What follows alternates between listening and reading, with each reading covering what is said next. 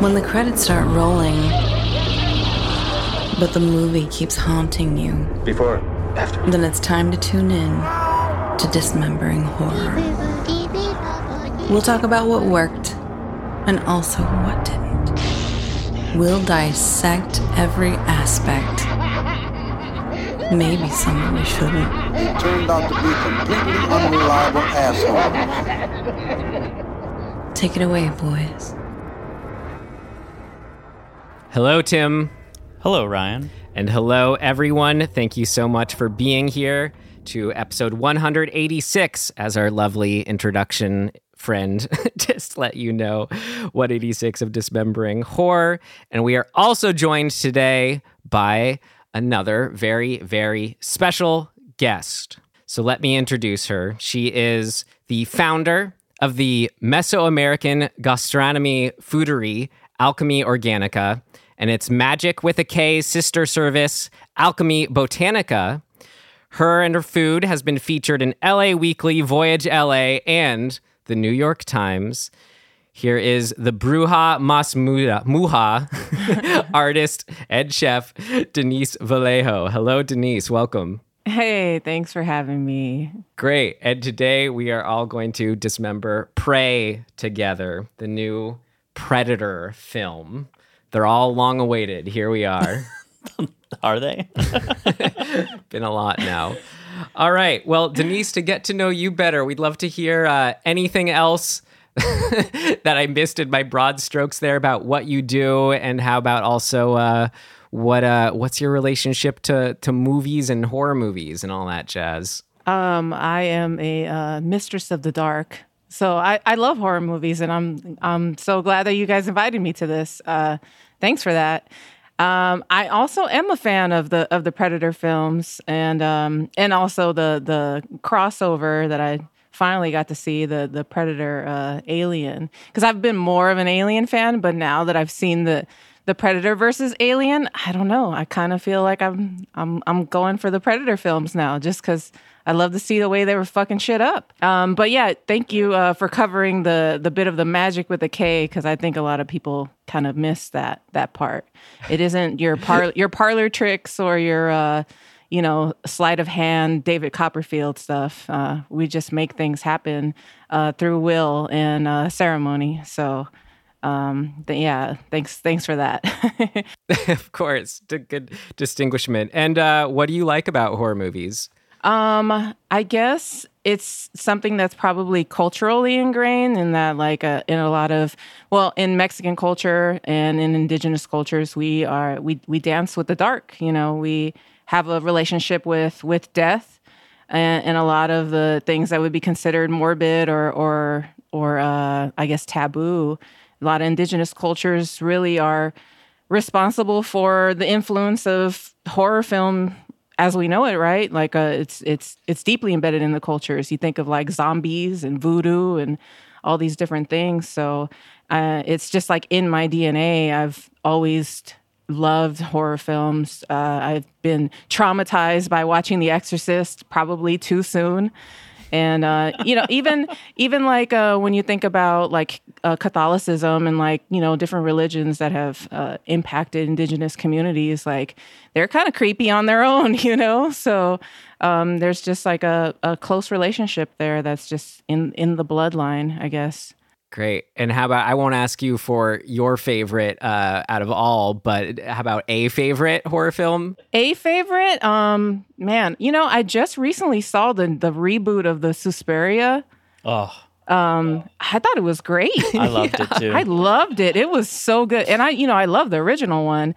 So that one really surprised me. And I actually watched it while I was like on mushrooms, which was kind of the worst, but also the best. I don't know how you can get through that final scene on mushrooms. My God. It was brutal.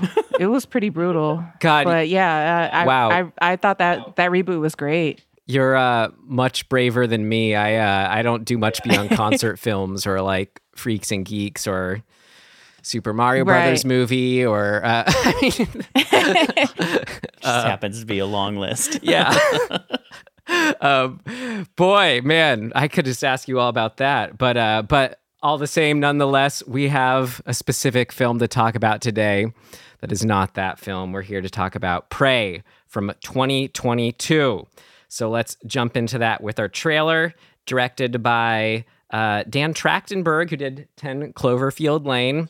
Solid film with a screenplay by Patrick Asen. Sure. Okay, great. Here we go. Prey. Why do you want to hunt? Because you all think that I can't. I saw a sign in the sky. I'm ready.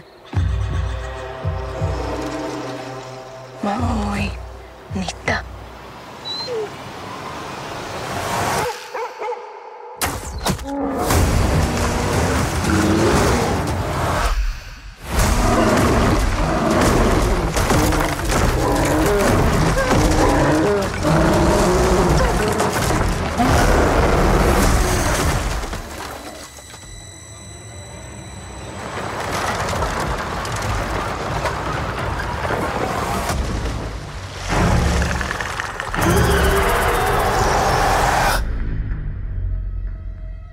There's something out there. I'm coming with you. You can't. I'm trying to protect you. Protect me from what?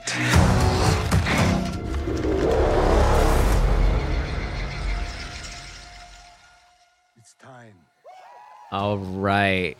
And after the trailer, we like to move on with our ratings per our rating system. Our special guest, we'd love to know, had you not seen this film before, what would you tell yourself regarding this film? Would you tell yourself to avoid, stream, rent, it was worth paying a few bucks for, or just go ahead and buy Prey? It's worth a stream and possibly a rental. Yeah, I really enjoyed it, but it wasn't like a must see. I think the best part is just to see like Native American culture depicted in a more or less authentic way with an actual cast that's indigenous. That's like a highlight to me. So just because that I hold that kind of close to my heart, that made it worthwhile to see, and I think to even rent. Okay, so a rent, great.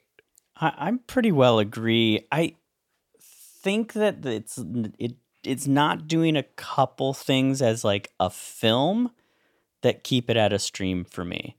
But I agree completely with your points. It's really nice to see, indigenous culture like as the lead and depicted, as accurately, I think, as they could. It seems like they were, from what I've read and stuff, doing a good job and trying to, do it well and with respect and all of that. So I was pretty into it. Like if it were just on, I would probably keep it on.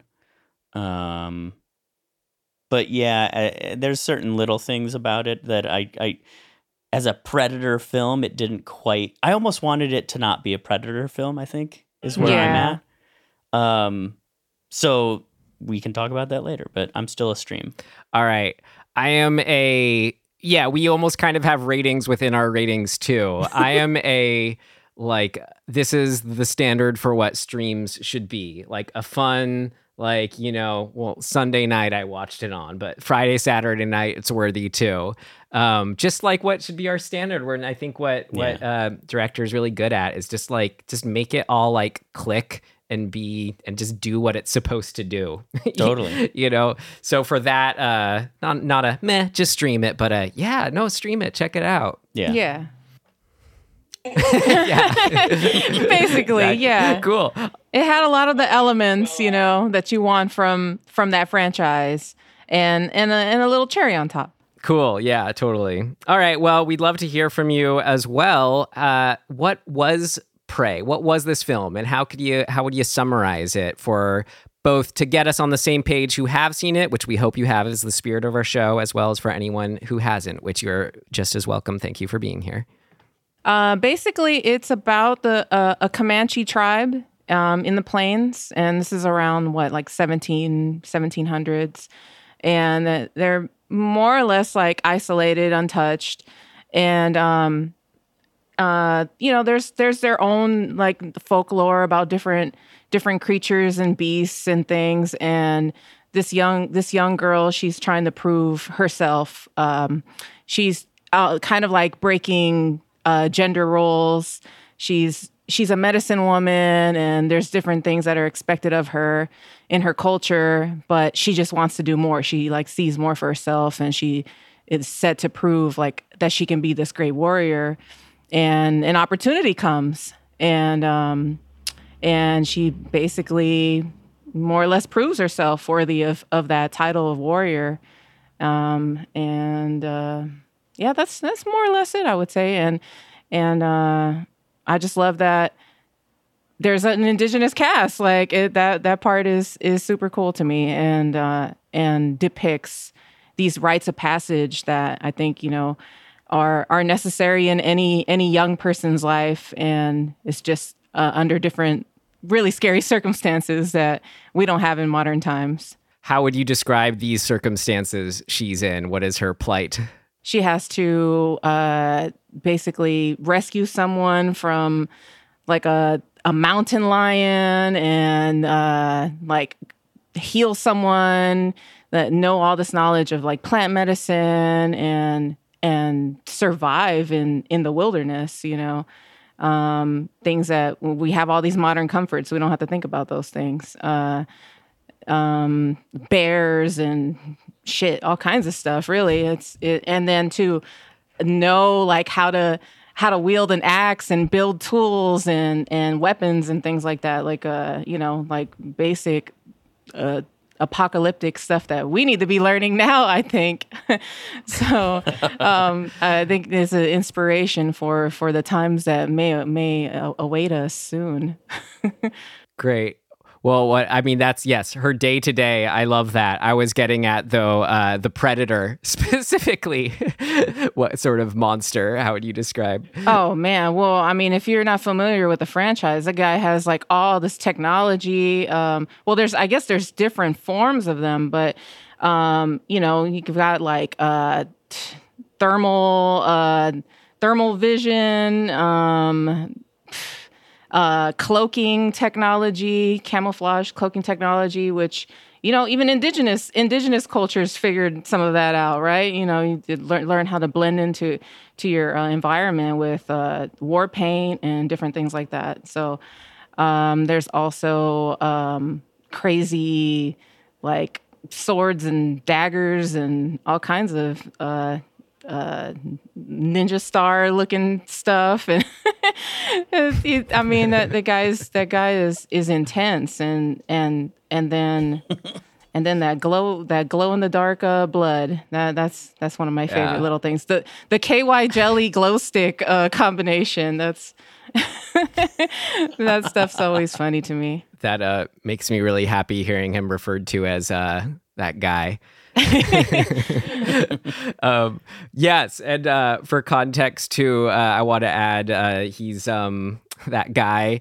What he's doing there, it's always like in the Predator movies, they're on some like ritualistic rite of passage on their end that is rooted in how many kills can you get, right, and can you survive along the way. Yeah, it leaned in a little bit more maybe than I felt like the previous ones on this notion of like, it seemed like this Predator is like, this is their first rite of passage, like hunt. And they're going through different animals to sort of find which one is the top prey to hunt. Like, I don't feel like that was exactly or explicit in the other films. So it's nice because that kind of puts this Predator and the lead character in similar orbits, right? Like they're both on kind of their first major like hunt. Mm-hmm, mm-hmm. Or whatever you would call it, rite of passage. Yeah, this form of the Predator is like a little more primitive looking, right? Like his his technology is like not as advanced as the technology that you see in the the films that we already know, because this is like a prequel, and like you said, like trying to learn the lay of the land and find like the ultimate prey, right? The ultimate challenge, because that's their thing, is to find someone that's worthy, or find a creature that's worthy to hunt, right? Because they're not just going to just hunt any old thing. They want that challenge. That's like in the other films where they got to like mark themselves for every kill or whatever, to gain their marks or their trophies and whatnot. Yeah. Great. I feel like that sums it up. And then, and then she wins at the end, and it's great. Of course. Yeah, of course. Just what we wanted. All right. So I think with that, we can move on to our first big section here. Here we go. What worked? What worked for you? What worked for you? It worked like a charm, Smith. What worked? What worked for you? Well, I guess just sort of continuing what I was saying, like, I think it's really smart to, and not exactly like the other films. So they're doing their own thing with this, right? Like by having it be an indigenous culture and, a lead that is attempting to prove themselves to their people, and having the antagonist, the monster, also essentially on the same path, right? Like this is a rite of passage for the predator as well, I think is a really smart and good setup, so that we all kind of go, okay, great, these are our adversaries. They're on not maybe even ground, but the same ground, right? Like they're both going after something that's important to them. In the past films, I don't feel like that was really the case. There were sort of other, plots to the other films. But I love that that's what this one is. I think it's really cool.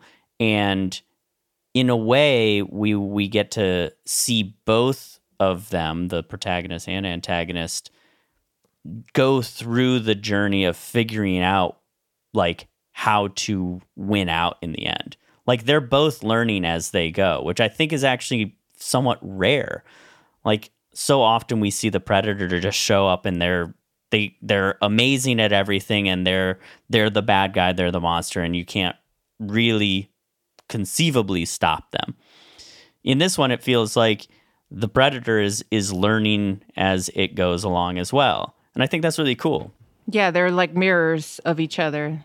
Definitely. This like duality thing is kind of going on. It's already wrapped up in her character, right? Like she's trying to bridge the gap between what she's been told is her role and the role that she's more comfortable in, and like finding balance between the dual sides of that. That's like not necessarily one thing or the other. Like we can be both if we, want to. Well, as far as that the dual aspects of what they both are, though, even though they're kind of doing the same thing in a certain way, what I really liked thematically or interested that I thought was interesting, I was digging into, was like how the predator represents, he's like the Klingon. It's like the sort of the honor behind the hunt almost. Well, I don't specifically know that about Klingons actually, but it's what I meant, where it's like hunting as sport versus they make a really specific, they make it really specifically known in this one when her mom mentions, like, when she's all about, I got to do this, she's like, no, remember, like, we hunt to survive. So they're very clear to make that distinguishment. I like that. I thought it was good stuff to chew on. Yeah, and that kind of like goes into, I think, some of the like authenticity of displaying like Native culture, in that, things are done in a balance. And everything has a practical purpose, and it's not barbaric by any means, because that's just the stereotype often depicted in your old cowboy and Indian films, just like barbarism and being considered a savage and all of these things. But like Native people try to live in balance with nature and only use what they need and use all of it, you know? Yeah, I think there's a great moment that actually highlights that for me when it was anytime they did their war yell, like it wasn't, you know, it was like I got it as this like honorable like fervor, or like this sort of like I don't know, coming from the self, you know. It wasn't like, but then when the white man, as they're called in Ace Ventura, when nature calls Quensu Ocha, when all the French guys were there, and like when they had them captured in the cages and stuff, and when they were yelling in that context, you could see like those guys were like, oh, savages almost when they're screaming and yelling. So I really like that, and it helped call that out. Yeah, and the irony of like probably the most savage and disrespectful thing in the film is the trappers, just laying waste to all of these bison and not using them for anything but their pelt, which is just such a gross sort of reality of what was going on in the time. Yeah, and really does sort of emphasize how shitty the white people coming in, like, and just like being like, yeah, we can do whatever we want. We can like just, you know, we can hunt and trap and do whatever and not really give a shit about like respecting the land or the animals or anything, which is a pretty stark difference from the indigenous group in this one in particular. Well, I'll pose to you, Denise. How about anything else that especially stood out to you about this film that we may not have touched on? I really love seeing the medicine use, you know, the knowledge of plants and finding those remedies. And well, there was one scene where she fell in that mud, and that made me think automatically of like Arnold, you know, covered up in the cool mud. I'm like, oh, maybe that's how she's gonna like hide herself from him and how he won't detect her. But learning about the flower, the orange flower, and taking that medicine and that cooling the blood, I thought that was a really cool, literally a very cool highlight of medicinal plants and that knowledge, you know, that wisdom of that. And that's just something that I enjoy learning. I love learning about ancestral plants and things like that. So that was one of my favorite parts. And it was cool how they put that up against the Predator doing his sealing of wounds, right? Sort of yeah, his own method. Yeah, totally. Do you think they like? Did they just kind of get that in spirit, or is that like an actual flower? Do you know? I don't know about that flower, so I'd have to do a little bit of research. But and there might be a little bit of, you know, I know about like different. To make like salves and poultices and things like that to help with wounds, but the actual like cooling effect on the body, maybe, you know, like you can think of like aspirin being derived from like willow bark or something, and that ends up bringing down a fever. So it probably isn't too far away from the truth. How about favorite scene or scenes that stood out? Oh man, when she. The whole bear thing, like getting trapped under all those little wood, you know, the logs and things. That one had me. That one was like that was a nail biter for sure. That's an intense scene. Yeah, it was a beaver dam, right? I think so. Yeah. Yeah. I mean, it was to have that kind of like from her point of view, the ferocity of it. I thought was done particularly well. Absolutely. Yeah. I think that's one of my favorite too, because I think again, and I'll get around to this probably a couple of times, like this movie doesn't necessarily need to be a Predator movie. That scene alone proves it. I mean, I like that it's actually, you know, that it is a Predator movie because you get that scene and then you get one step further with the Predator grabbing the bear and you go, oh shit. Yeah, because like, nature's already we're brutal. Really in trouble. Yeah. Right. So I love all of that. Yeah. Well, I mean, that was for me the scene where I was glad it was a Predator movie, because it felt like I was watching like a Predator comic book I might have seen as a kid or something, where it's just like a scene where you get Predator versus bear fight. This is great. I think my like standout scene was just the foggy forest scene. It had a great pacing to it, the featuring of the ninja stars, as you called it, Denise, where I thought that was like the perfect embodiment of what the Predator, I don't know, kind of what it represents or is for me, where it's like this middle ground between high tech and low tech, if you will, quote unquote. So to have that's the physicality of the simple ninja stars, but it has some crazy like how it seeks them out or just goes to different levels on its own and cuts them up. That was great. And the mood of it all in the fog, jumping through the trees. Like, here we go. This is it. All the weapons in this one were really cool. Like the shield thing that sort of is like a fan, like it unravels. I really thought, like, I don't feel like I've seen that one before. The spear that like is, it like, what, extends as well. It is really cool. I don't remember seeing that before. I think I saw that one in Alien versus Predator. I think that one was featured in the Alien versus Predator version. Since that's fresh on my mind. But I really like that there's this kind of, I mean, they're continuing on with new designs, and like there's the moment with that spiral shield thing where she like he's about to essentially cut her head off with it, and it like gets caught. She's like in between the rocks and it gets caught there, but it's like getting close. Like that moment is just so well done and so intense. Like all the usage of these little devices and weapons and stuff in this one, I thought was really, really cool. Especially when you're putting it up against quote unquote primitive weaponry of the indigenous group. Like they still kind of hold their own. Yeah. Which is really fun to watch. And I mean, and she's inventive, right? Like she makes this, what would you call it? It's like sort a of retractable like a hatchet kind of thing. Yeah. Yeah, grappling hatchet. Retractable hatchet. Yeah.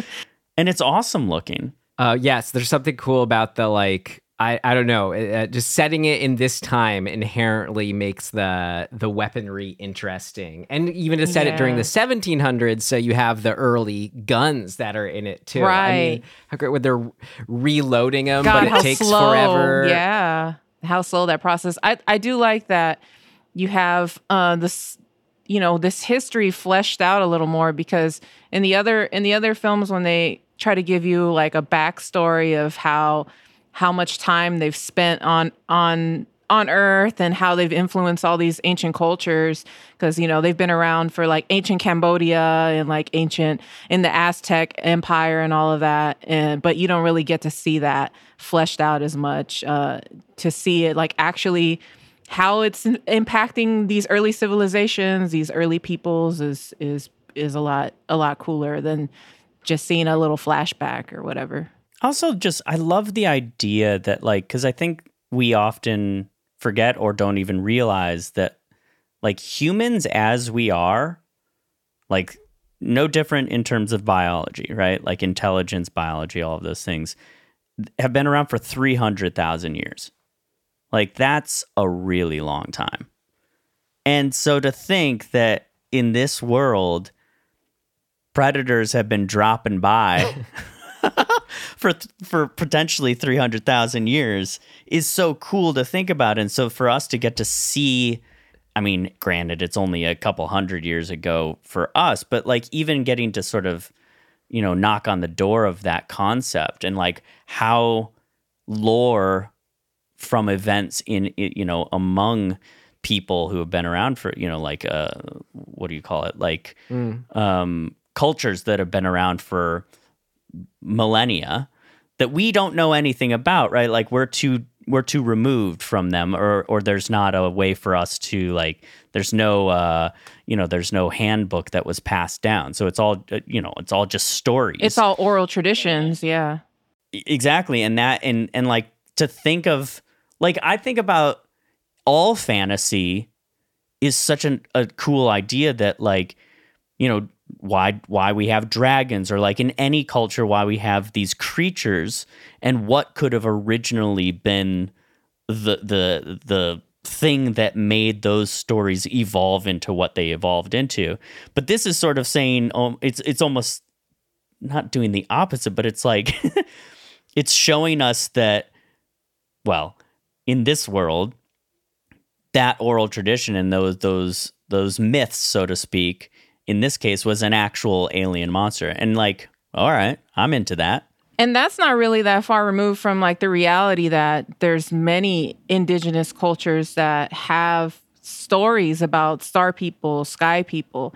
You know, you have that in the mythology of like the Hopi, the Zuni, and Lakota people, and so many different native cultures. So it's like, why not play with those concepts and create this really intense hunter, creature out of those ideas? Yeah. I mean, to set them in any time too, I'd watch Predator versus Cavemen straight up. I would watch, you think too, like he deals the Predator deals with the bear and the wolf just as like, all right, they're almost like they're just all creatures, including people in a way, you know. It's aside the point. Like, it makes me wonder if they were going back as far as dinosaur times. Could you have a Predator movie that's from the point of view of the Predator just fighting dinosaurs? That'd be so cool. That's a really cool idea, by the way. Like, can you imagine,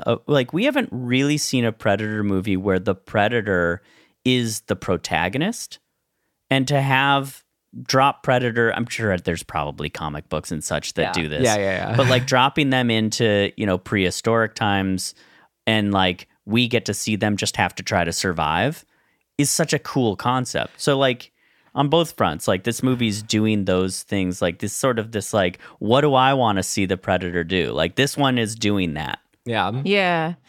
Well, in watching, doing a little bit of my little research and finally watching the Predator versus Alien, I feel like Predator is the protagonist in those, because the aliens, those xenomorphs, man, those guys get out of hand fast and they replicate fast and they will destroy anything. And then, you know, not to go too often into a tangent, but like that, I was definitely rooting for Predator in that movie, because that's true over the top. In the first Alien vs Predator, right? Isn't they kind of team up, right? Like Predator and the scientist woman. Yeah. By totally. the end, they're kind of like tag teaming it. Yep.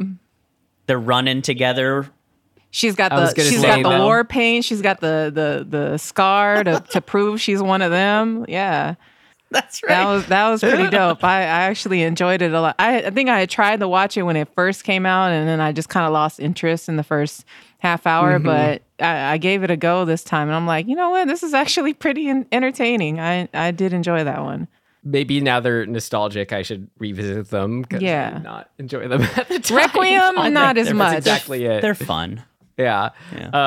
For this film, I guess almost tied with the Force scene, I did love the ending and the final climactic showdown we had. And a term we use here, it's fun. Instead of promise of the premise screenwriting terms, we say our similar alliteration, pursuing potent possibilities.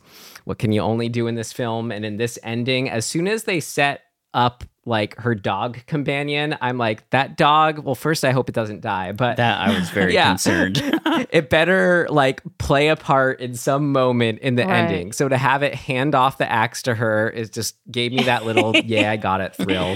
Yeah. And then also this movie was just a good reminder to me. I'm always like, surprise me, do the unexpected, which, you know, great. But I realized that sort of has its place. And here, when the movie started and she's first getting kind of like talked down to by a tribe or whatever, I just wanted that moment where it's like I saw the moment already where she comes back with the predator head, throws it down. And just to actually get that, I'm like, okay, you know what, Ryan, just me talking to myself, sometimes audience moments you want that you expect. It's it is good. To Catharsis just do them. is fun, man. We yearn for it. Yeah. Give the people I really what they love want. to.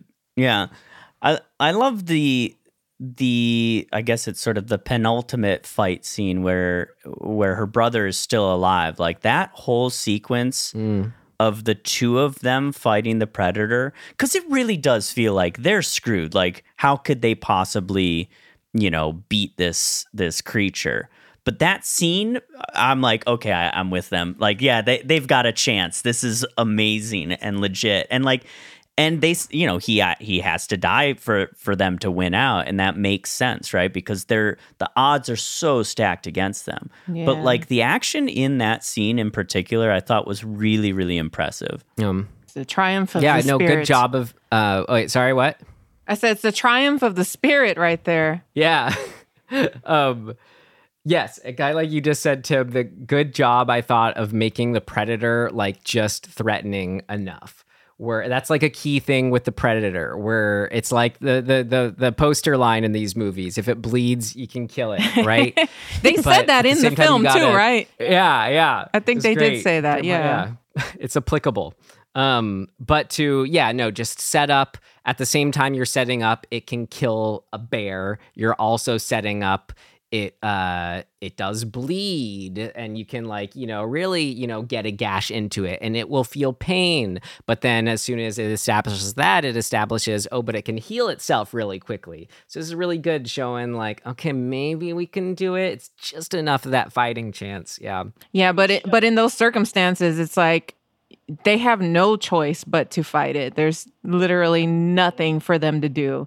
So you just got to go out, kicking and screaming and doing what you can. Right. That was pretty cool. I mean, obviously, but it is just a story of generally where it's like, you got to kill the lion because it's a threat to us, because it's roaming the area. Kill the bear because it's roaming the area, threat to us. Got to kill the predator. It's roaming the area.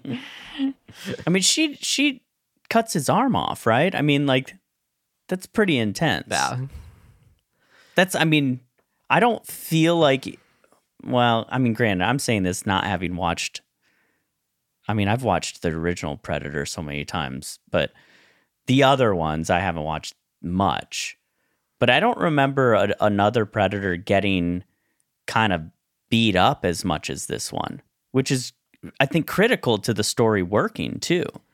And also the conceit that he's not going to hunt them if they're not able to fight back. Mm-hmm. I think that's a really important thing. And then lastly, like, it's not brute force, right? Like, I think that's a key component to Predator movies. Like, how you beat the Predator is you have to outwit it. And like, I think it's really nice to see, because there's all these claims, when you have female-led movies, there's all these bros out there who are fragile about it and say like, oh, she's just a Mary Sue, she's good at everything, blah, blah, blah. And that's not really what's going on here, which I like. It's like, she's just piecing together the logic of the situation, and she outsmarts him. Like, she figures it out. And like, I think it's really cool to sort of dismantle these like toxic notions of like, oh, well, women can't do that anyway, so you have to like imbue them in these stories with like special skills. It's like, no, she's just good at what she does. She and wasn't not blinded by good. her ego like her tribe's people. Like, they were just like all about their ego, and she's like, no, like there's something else out there, and you're not listening to me. Mm-hmm. Yeah, her strength really is like her what do you call it? Like her ability to do multiple things. So she's got that going on, and just her basic observation, like lack of ego, like willingness to just like assess what's going on and sort of go, hey, like maybe we should think about this. The only ego thing she has in her is just to say that she wants to be given the opportunity to prove herself. But I don't even know if I would call that ego so much as just like trying to establish some equality. Desire. Totally. Right. Yeah. So I think the writing of the character is really good. And like the solve, like the way she figures it out and it works out like with the what would you call the honing arrows, I guess is what you would call them, and like setting up a trap. It's still staying in that sort of land that I think from the original Predator appreciate this, like set the trap, see if it works, hope for the best. Yeah, it's cool. It was cool. It was unique too. It felt like amongst the others where it's just my memory of where it's like they usually kill the Predator in some more like T-1000 way, or the log smashing it or whatever. Right. It's got to be some big. But this one seemed like a good. She's hurting it gradually, leading up to the final blow. It was cool. It's a real little fracas out of it. You two, anything else that you want to say worked for you? Forever hold your peace. I was reading somewhere about how the brother character is supposed to be like the ancestor of Sonny, the Native American character that's in the first film.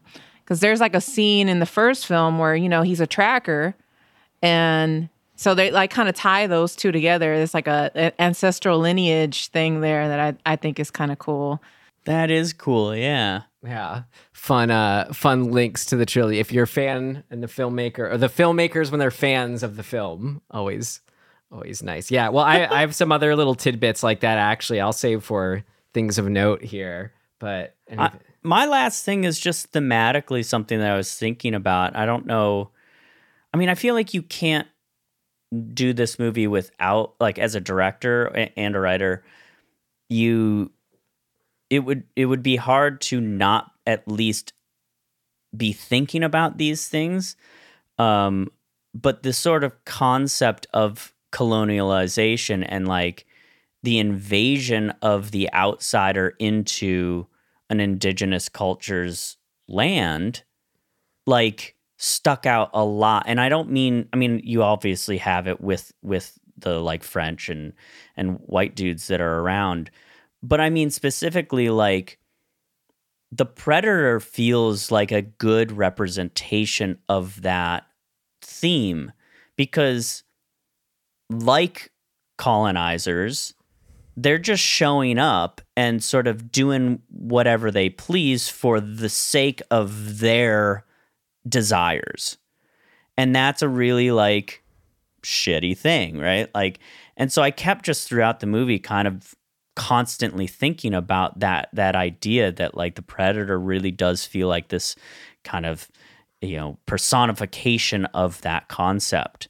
And it was cathartic to see the inhabitants of the actual land be the ones who win out against that thing, like that seemingly immovable force that is gonna, that shows up and just sort of stamps out whatever is there honestly, I mean, for pleasure in this case, or pleasure for whatever, for its own, sake.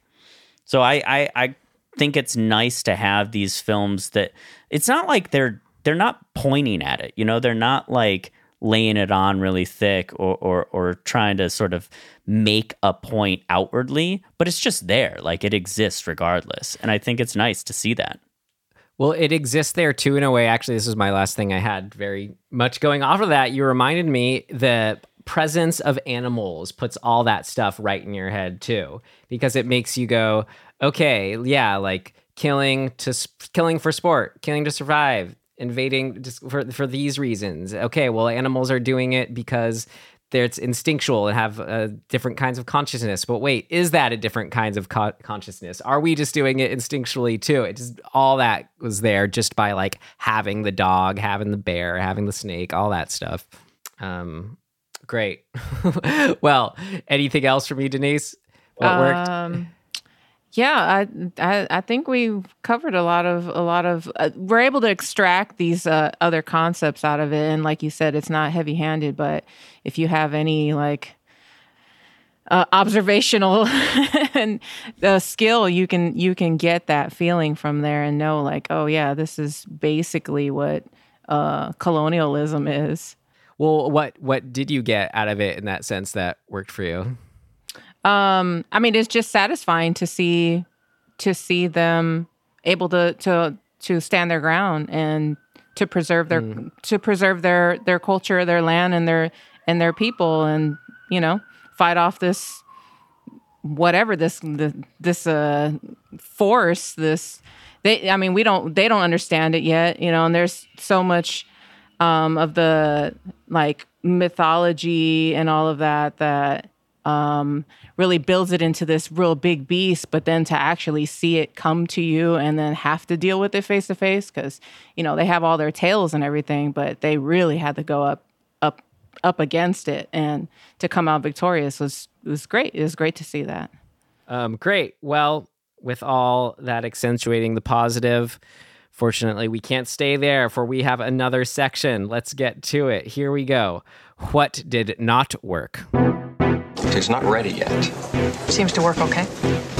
No, something important's missing. What did not work?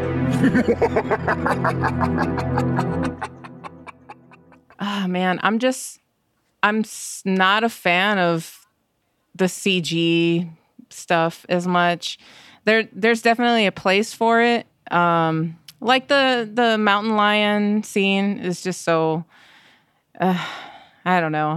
I'm from the old school. I want to see I don't think that animatronics would be a good place for that. But I don't know what I was expecting. It's just not my favorite. But I know that scene was important just so that you can understand how brutal it is to live on the land like that, and to understand just the daily life in that time, It's funny. That's like all the first stuff I had down here and what didn't work for me. It's like there's moments where it felt more like watching a Pixar movie or something. Yeah. And I don't know. I feel like I'm just an older viewer now or something. I just can't engage the same.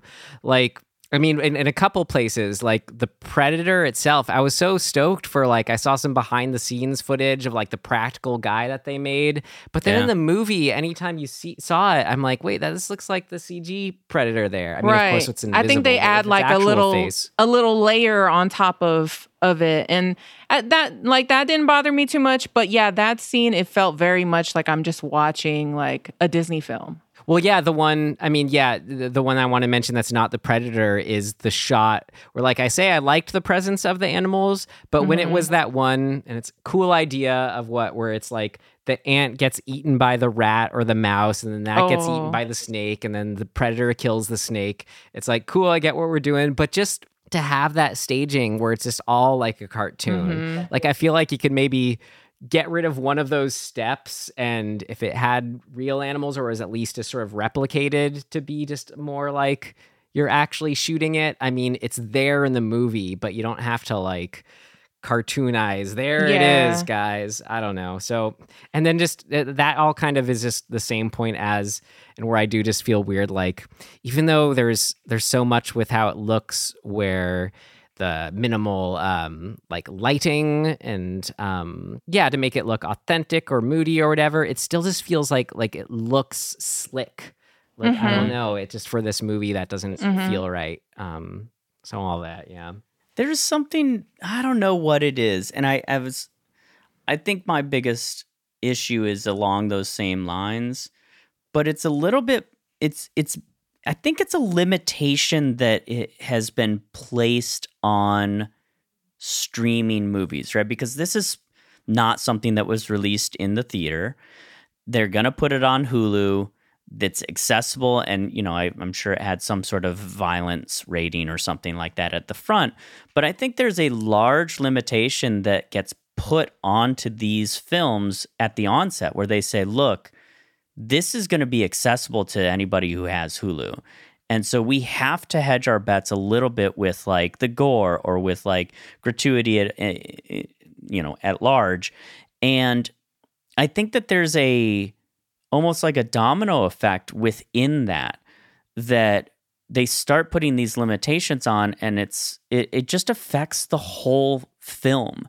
the feeling of the film, how much they care to invest in how the film looks, I think gets affected by it. I have no idea what the budget of this is, but like their return is so much different than it was 30 years ago, right? Like your box office return or your expected box office is non-existent, right? Like it's a whole totally different marketplace. And so they're taking all of those considerations, and I think that we're in a time where we're having to, as people who existed before the streaming realm it was the primary source of media, we're having to grapple with what the type of media that comes through a streaming platform looks like. And I mean literally looks like, but also just sort of figuratively, like how does it feel to us? Yeah. And that's sort of, I think, why we all kind of were like, yeah, it's a good stream, because it feels like a movie that belongs on a streaming platform by design, right? Like that's how they made it. And for no other platform. And so I think that it kind of gets into every decision of the filmmaking. And I personally, like, that feeling I get from those movies is not great. And I think you're good at pointing out its decision and not necessarily budget. Like there has to be a safety to it, because I'm like, for the same amount they can use a different camera or whatever differently. Or I mean, the one that really killed me, this was the other really big thing, I was curious how you guys felt about it, but like, go for broke. I don't know. Go have it actually be in the original language or speaking Comanche or whatever it's called. Like there's the dub for it on Hulu, and I tried that for like a minute, and it just looks like a bad dub. I don't know. But the way they presented that was like, oh, we took the effort to do a Comanche dub of the film. But I'm like, well, why not just do the movie that way? Because that, I don't know, that would really put me in the reality of it too. Like I feel like plopped down in time. Like go Robert Eggers on us, you know? But a bean counter at the studio is just going to say no. They're going to say that's not cost efficient. Like, to have all of the actors like and everybody on set that you would need to do that right. They'd say just no, we're not paying for that. Why bother? And also the perceived limitation on audience. Right. That it's going to automatically alienate a certain amount of percentage of people. Don't want to challenge the viewer, right? Yeah, which may or may not be true, but the mindset is there's a certitude about that from the bean counter kind of mindset. I mean, I get why they do it, Tim. I'm not saying I disagree with you, but yeah, we know why they don't go there often. It like works so well in Apocalypto. Anything that does it's just so cool. Totally. Yeah. Well, it seems like we're all on the same page with those things, but anything else? I had a story thing. A couple little things, but one in particular that really stood out is like I think it happens 3 times where the lead character is in a dire situation, and off in the distance the predator is like making noise and shining lights and blowing stuff up, and I'm like, that seems really weird to me. It happens like up on the hill when she's been trapped by the French guys. It happens when she's on the branch with the lion. I think it happens one other time. And I'm just sort of like, that seems really cheap. That seems like a cheap writing device to like, it's a little, what's the term, Deus Ex Machina, where it's sort of like, you know, she gets out of the situation because suddenly some other, abstract thing happens. And it's less abstract in this case because it's the predator. But like, what the hell's the predator doing over there making all sorts of noise and shit? What's the justification for this? Because it feels really weird and just like out of the blue and not to the character of the predator. Like he's cloaked the whole time, right? Like, why is he making so much noise and blowing stuff up out in the middle of the woods? Well, he's the primitive Silent form, disco. right? He doesn't have the experience, and he's That's not. true. He's Okay. not. He's a newbie. So, You know, maybe he doesn't have the strategies yet. He doesn't have the experience. He doesn't know what he's doing. He's just kind of winging it. Yeah, okay. I could get behind that. I also realized they're very expressive beings, or at least this predator was, all on his own. He's probably like a teenager. He's probably like a teenager. He's got like hormone issues. Yeah. He's like going through his emotions. But he's like moody amongst himself, where the predator clicking he'll do all on his own. So it's just like, I'm here by myself. Click. He's like, but it's impossible to replicate. Much like how his character's mirroring her, you know, maybe he came to Earth to prove to his family, like, you know what, guys, I'm going to be the best hunter there ever was. And then he's just going through his thing. So that's probably what's happening with him. Maybe his teenage like super teen angsty. Yeah, and he's just like in the woods, like stomping back and forth, blowing up stuff, being like, totally. Mom and Dad put me on Earth, but I really wanted to be on this other planet. Damn, they suck. I hate them. Yeah, I should kill the bear. I'll show. Yeah. All right, great. I like that justification. I just would have liked to have seen that in the movie. Like, give me a little teen angst. Yeah. Scene. So show some humility. Yeah, that's all I had. I got things of note though. Are you guys ready for that section? Anything else for what did not work? You know, the montages and all that. You kind of need it. So some of them can be kind of cheesy, but you kind of need it. So her learning how to you know, use her little weapon that she made with the rope and everything. Braiding the rope, that was kind of cool though. But that's not, I should have mentioned that earlier. But yeah, I would say, you know, the montage thing is corny, but expected and kind of necessary. Oh, that made me think of something. Wait, what was it? Damn. It came and it went into my brain and out. So maybe I'll remember it. But all right. Whatever. Well, that will be a thing of note if you remember Possibly. it then. So here we go. Things of note. Things of note! This should be interesting. I kind of had the question for you guys. Like, Tim, when you were talking about, you know, reminding us how long humans have been intelligent and like this and been around. It really makes me wonder, though, yeah, even though our intelligence may have been the same, how much does our social interaction or kind of rapport, like how much has that been the same? Like at the beginning, when she's talking about, oh, I saw these footprints, it definitely wasn't a bear. And they kind of like look at each other, you know, the brother and everyone else like, yeah, right. You know, is that something that they do? Like, is that unique to our times and our people? Or is that something we've always done? I don't know. I'd be curious. Yeah, that to me just seems like a human thing to do. Because it's those guys and they're just in their ego, right? Because they don't want a woman or a young girl to know more than them. So, or for her to have critical thinking skills, you know? So that just seems like in general, like a human behavior, not specific to culture. And I think that's kind of how I think that's how the movie is trying to also portray indigenous culture. Like there's people are people, like, you know, like you said, people are people. So that makes me, so I remember what I was going to say. And so it is more of a question than a thing that didn't work. So along those same lines, the actress that they cast is very expressive. And like, I think she's doing a really good job with like inner life. Like, I feel like we get a lot of inner life from her.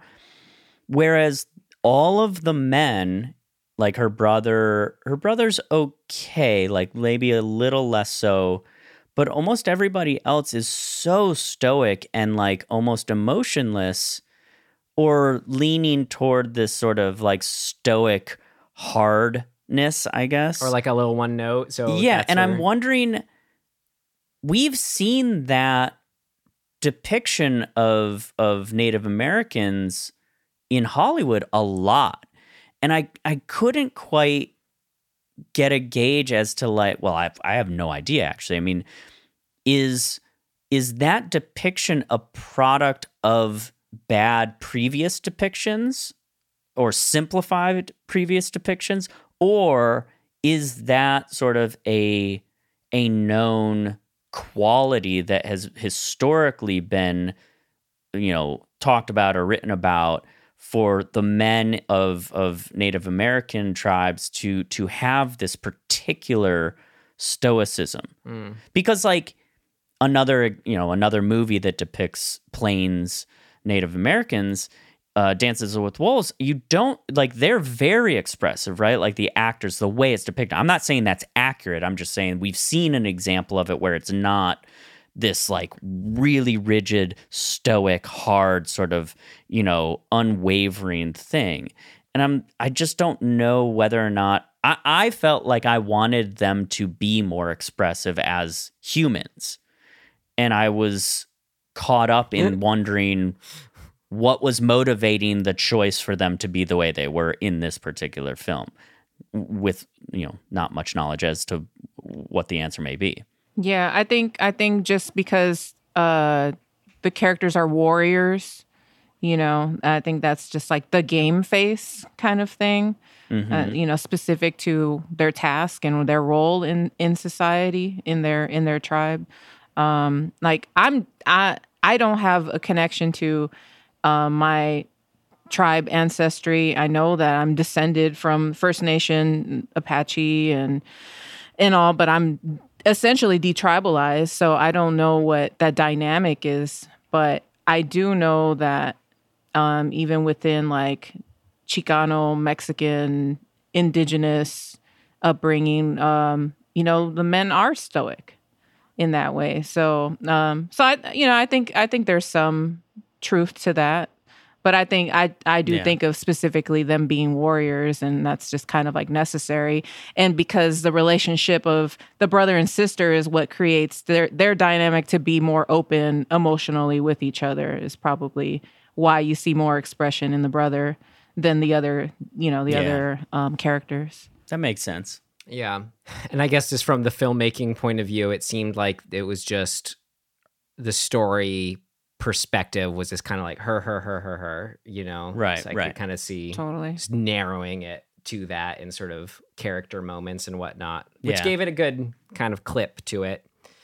I was also wondering, you brought up earlier, Denise, maybe you were kind of getting at this too. And Tim, we've talked about this in our Phenomenon episode. Remember, we talked all about the chimpanzee, and I brought up like I have very mixed feelings about using animals in film, where that's one side of it is kind of like, are you exploiting them? Should you just let them be like animal handlers? Do they actually have a sense that feels fair of what an animal can do, that's fair to the animal? Pay scale. Right. Or just now that CG is good enough for most people or whatever, even though I really don't like it, is that just the route we got to take? So I don't know. And Denise, I'd be curious to hear from you a lot. Like, what do you think of just where we're at with using animals almost like at all in films? Like, do we know do they want to be in them? Is it okay? I mean, all that. Yeah, I think, in this case, it's a wild creature. They're depicting, nature at its most brutal form. So you can't really do like a real animal without actually creating a liability there. So I think this is kind of the wave, right? And I guess as technology gets more advanced, it'll look cooler. But at least they did do, like you were saying, they changed the lighting, they made it a little more moody, so that it's kind of like is a little veil over the way that scenery looked, and it didn't look as cartoony because of that, because of the the lighting and all that. But I think you just got to accept that that's just the wave, that it's going to be fake. We go into a movie knowing that it's fake anyway, so I guess that's just part of the what to expect in the future. But what about, like, let's say it's the shot of a bear or the mountain lion and it's just walking from point A to B, or like going across the river. In that case, I think that's fine too, because it's like a documentary at that point. Then you're just getting it in its natural habitat, but getting it to like interact and imposing your will onto the animal to get it to do something that it probably wouldn't do on its own is, that's an ethical question, I guess, in a sense. I mean, well, I'm going to narrow it. Yeah, I'm going to narrow it even more because that is, I think, the interesting ethical question I'm getting at. When I posed, you responded to as if, yeah, you're just shooting it in its natural environment, going from point A to B. But let's say the mountain lion was like a movie mountain lion that was been trained to go from point A to B, on cue. But why are we training mountain lions to do these things? Like what's the point of that? So I don't know. Leave the mountain lions alone. Just yeah. How about with the dog who probably likes being around people and was getting treats and all Dogs that? are already kind of domesticated. That dog had like a little bit of a, I don't know. He kind of reminded me of like a Xolo, like a some type of native dog. It just kind of had that look to him. But yeah, dogs are, they're already kind of domesticated, and they instinctually like having a pack leader and all of that. So I guess to a lesser degree there, but not wild, not animals that'll fuck you up. Like I just can't, I don't see, I mean, you're playing with fire there. It's like that. What's that guy? The grizzly man? That guy was out there living in the tents and shit and cuddling with his bears. And what happened? He acted like he had this great relationship with them. And then, he was lunch. So, that's a tragic story that Werner Herzog, Grizzly Man, that's the name of that one, right? Yeah. So, well, do you think like a Homeward Bound should be made today with no CG? I don't think I've even seen those. It's a quality of life thing. Quality of life, right? Like dogs have been bred to be reliant on human like connection, right? So it's not enhanced, but it's maintaining a good quality of life for them in those circumstances. So I feel like dogs, you kind of have to, they're in their own category. Yeah. Anything else? So there's more than just dogs in Homeward Bound, Tim. There's a cat. I know. Cats are willful, man. They're closer to they're on their own, their wildness, than I mean, I got 3 of them, so I already know. I just read a thing that said that basically cats are still just wild animals living in your house. Well, so that's my point. You didn't would you not include it then in the dogs in Homeward Bound? No. So if you were doing Homeward Bound, you'd say, all right, real dog's okay. We're CGing the cat. Yeah. Okay. Now a CG cat I can get behind. CG cats are we've seen with the exception of Garfield.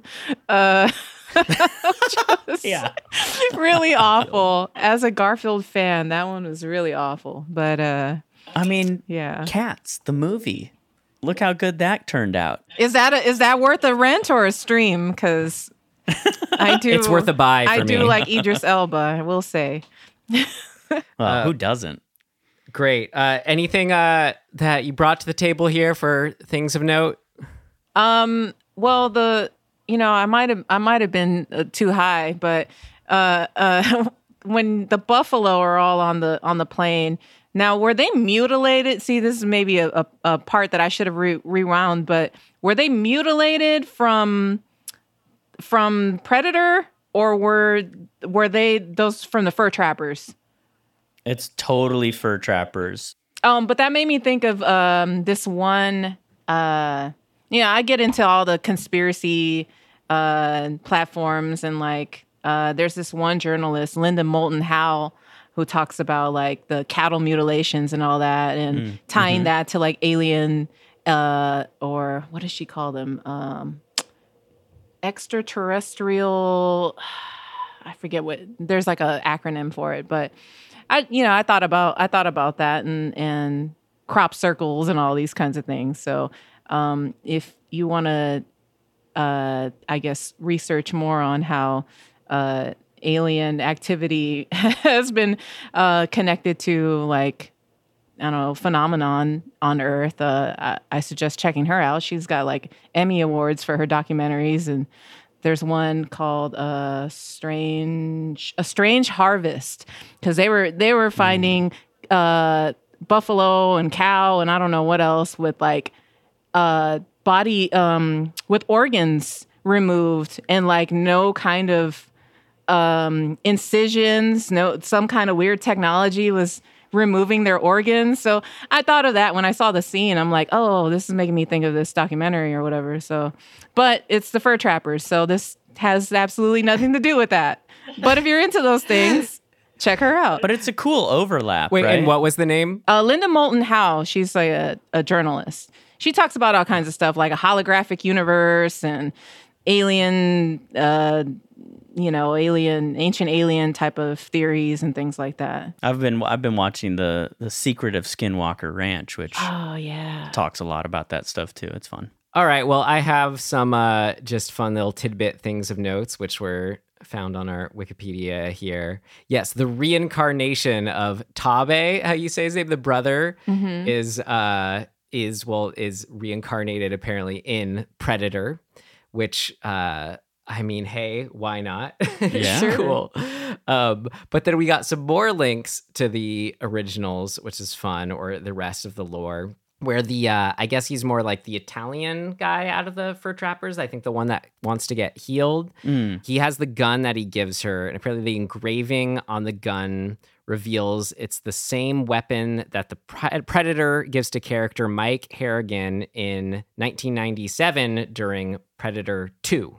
Yes, Danny Glover. And and that's all. That character was introduced in a prequel comic called Predator 1718, which I believe this was set in 1719. So this character in this film just had a whole other adventure with the Predators. That's why when he's speaking about the Predator, like, oh, what do you know about it? Da da da da da. He's not just speaking about him and the Fur Trappers have been dealing with it, but also he had this whole other adventure that looks like it was more like, I don't know, kind of pirate themed or something, or like on an island somewhere. Anyway, so they might do a movie based off of that, which would be very cool. Exciting.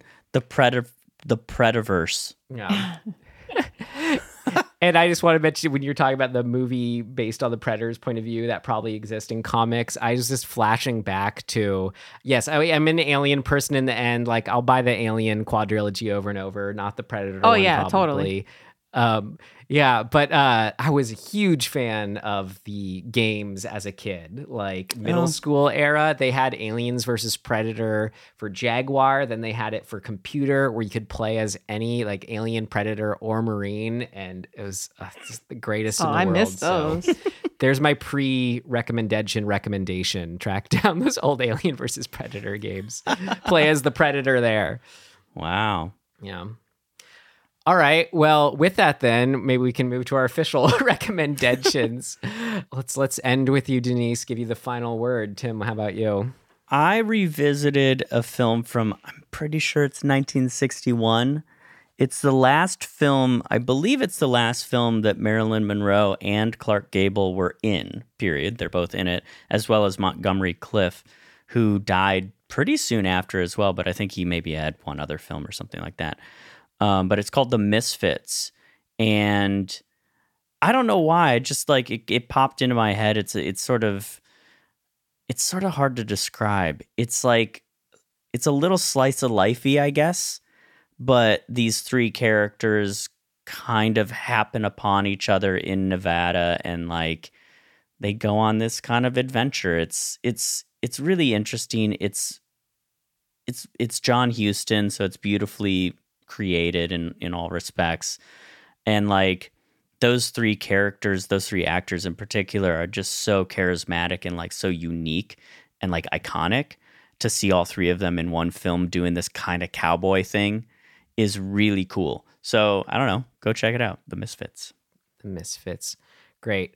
I will recommend Dead on Disney Plus, the documentary series all about industrial light and magic called Light and Magic.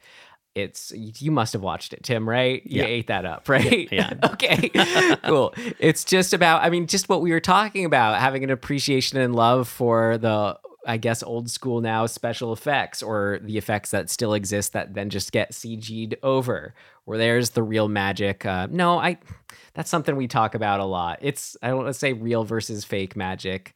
They're different. They're different tools. It's complicated. Effective. We've talked about it. A kind that is more viscerally appealing, largely, and especially if you're going to watch a documentary about it. People building things practically. And yeah, they saved all the CG stuff till like the way end of the episode. So I was glad about that. And that's my hometown. Like I was very privileged to get to go there and visit and have family friends. Some people I got to meet there, recognize. So yeah, check it out. If you're into Light and Magic, check out Light and Magic. Denise, what would you like to recommend for our listeners? Well, after watching a good number of these films, it made me appreciate the Alien franchise a lot more. So I say just revisit the Alien franchise, because there's even Prometheus. I like that one. I like the whole, the basic concept behind that, and thinking about ancient cultures, talking about how star people came to visit us and meddled with our DNA and help us build all these ancient sites and things like that. So that's the stuff that I enjoy thinking about. And I don't know. I wonder how much alien DNA we might all have right now, and what that even means, right? Too. Ooh. How much of it have we unlocked? How much of it? How much of this is a big experiment? They're just going to come back and vaporize us all because we're fucking it all up. Who knows? Yeah, the South Park version, we're all just one big reality TV show. Yeah, cool. All right. Well, I think that's it then. Thank you so much for being here, Denise. It was great to have your perspective and opinion on all this. Thanks for having me. Do you have anything that you want to shout out? Oh, yeah. So I do run a plant forward, a plant-based vegan taco stand. I do a pop-up in LA, in Koreatown, on the corner of Beverly Boulevard and Kenmore on Tuesday nights. You can find me on Instagram at Alchemy Organica. I'm doing events or little things. It's ancestral Mexican, indigenous foodways, primarily, and like I said, plant-based. So if you ever want to try a good vegan taco, hit me up. Recently featured on Munchies. Check it out on Vice. Oh yeah. There's a Vice Munchies episode on plant-based taco scene in LA, and I'm featured in there, and that was a fun little thing to do. And I can second or support that and say excellent cashew cheese, good and melty. Get the on the Molita, get the best of all worlds, right?